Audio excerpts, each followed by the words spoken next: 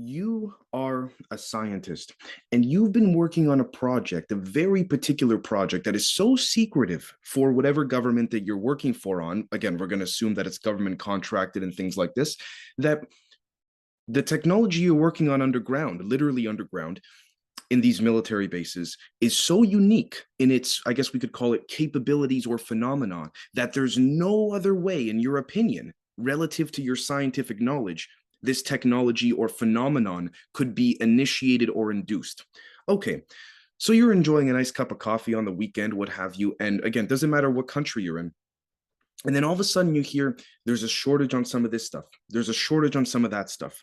And then, of course, there's the discussion of, again, as there always has been, to be fair, nuclear war, right? This concept of nuclear war. Now, a lot of people have said, again, very strongly, there are three types of WMDs these days. We have weapons of mass destruction, weapons of mass disruption, which is a whole other topic we haven't dived into yet, and then weapons of mass discussion. Now, here's the thing. You as a scientist have NDAs and you're aware of these capabilities, but it's nothing you can speak of publicly. But you're having a coffee one day at a local coffee shop. On the surface, again, you live your quote unquote normal social life, non-working life on the surface, and you're familiar about a lot of different things you cannot speak on. And all of a sudden, there's a threat of a nuke being dropped. Although you say to yourself, hold on a second, there's certain elements to what the media is saying about this particular nuke or weapon that matches what I'm working on underground during the week, during my 9 to 5. Now, you're going to see why I give this example. But before we do that, I do want to say we do have a Patreon, patreon.com/Generation Z, where a lot more of this type of discussion and content occurs. In addition to, we just recently started a newsletter for the Gen Z channel, davez.substack.com, in an attempt to merge the military intelligence, the, I guess you could say, esoteric, scientific, and the unexplained paranormal high strangeness elements together in a way that may synchronistically, for lack of a better term, quote unquote, work. And we'll be actually looking at some of that shortly. Now, with that said, as I promised to the members, and I know the public looked at some of you looked at the recent announcement video publicly, where I said I would be getting back to these types of episodes. Now, please forgive me. I know, for example, I don't have the usual microphone and things like this. I am traveling for much grander purposes pertaining to the show, but I did want to come back to these types of episodes, and I have some episodes coming up in which I think you folks will really enjoy. So, SADM, using frequency inductions to simulate weapons of mass discussion. So first and foremost, what is SADM? Let's break this down very simply, very strongly. And again, we're going to notice as well that there's a lot of similarities to a lot of things that we thought were not connected, okay? SADM, Special Atomic Demolition Munition. This is according to wikipedia.org, also known as the XM129 and XM159 atomic demolition charges, and the B-54 bomb was a nuclear man-portable atomic demolition munition, ADM system, fielded by the US military from the 1960s to 1980s, but never used in combat. Okay, again, I'm not going to be sarcastic in saying never used in combat. We never know, we don't know. Now, here's what's interesting, however.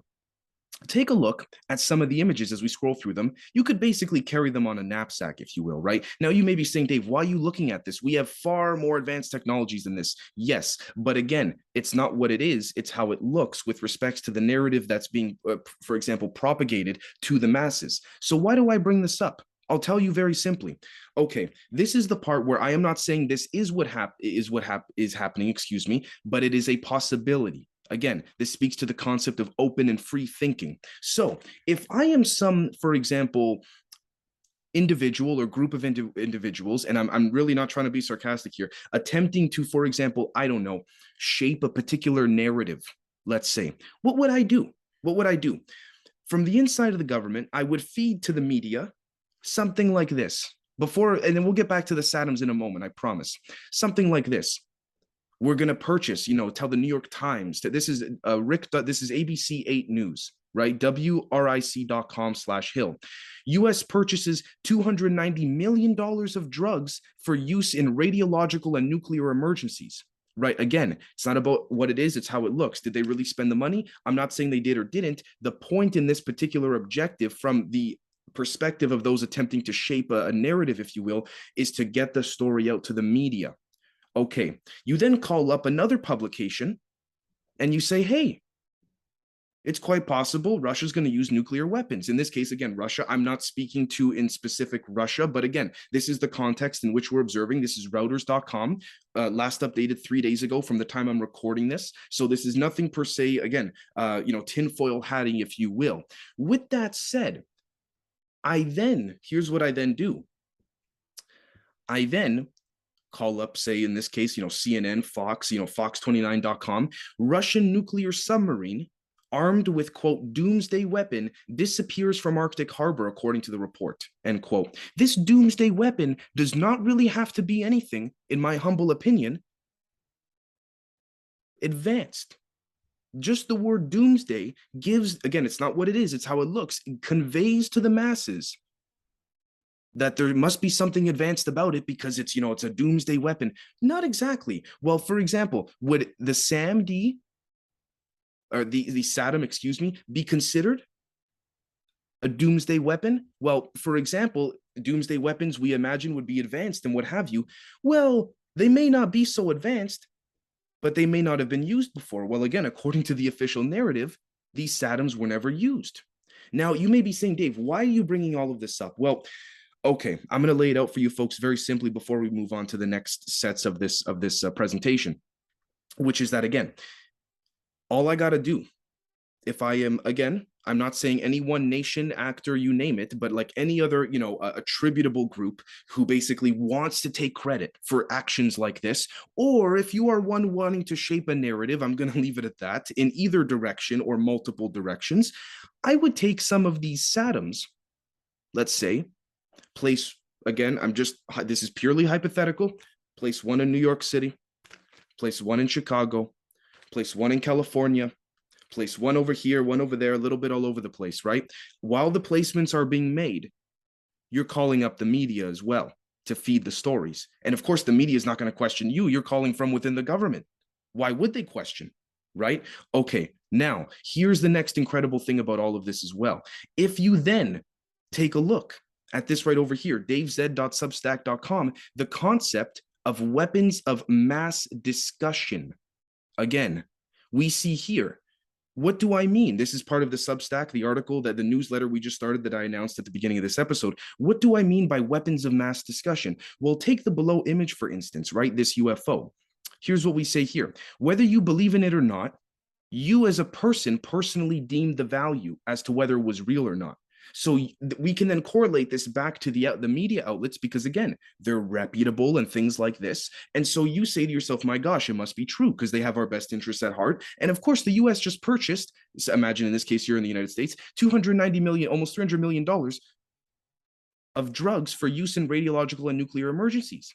Right? But here's the thing. Let's go back to this. Say, for example, you have this image or this particular picture, if you will, and say, again, this UFO, you send it to some of your friends, but not others. You have created a neural pathway without even realizing it to become, quote unquote, hackable, not in the way you may think. I'll explain in a moment what I mean by that. By choosing to send the picture to some and not to others. By definition, you've already created a node of intent that can be followed and surveilled non-digitally. How? Well, again, we see right over here, nexusnewsfeed.com, not exactly a mainstream media website. US intelligence accidentally leaks documents on electromagnetic mind control weapons. Okay? Now, this is what gets extremely interesting in my humble opinion. I say this because we look over here and we see, again, you could see different parts of the human body that could be affected to simulate moods, psychoelectronic or psychotronic weapon effects and things like this. We see it could be induced via the phone. We see it could be induced via the satellite, the truck, you name it, right? What's interesting about all of this is imagine these SADMs are placed all over. They're placed all over the particular country, and then certain frequencies are induced to not only give the effects of a nuclear fallout, but to give a panic effect in a mental sense so people begin to discuss it. This is when the consciousness element comes in. If people begin to discuss it at a social level, it doesn't matter if it's physically real or fake, at a social level, it becomes real. You guys see what I'm saying here? I'm not saying this is what happened. I'm not saying this is what is happening. I'm simply saying this is a possibility from a military intelligence perspective. Again, this speaks to the overall idea that if we go back to the article here, the newsletter, the first one that I wrote, again, what we've just covered without potentially noticing is the ability for you, including myself, as a sovereign individual to be hacked non-electronically via sharing an image like that UFO image in the article above here, right? Or discussing, oh my gosh, did you hear about, for in this case, the SADM nuclear bombs? When really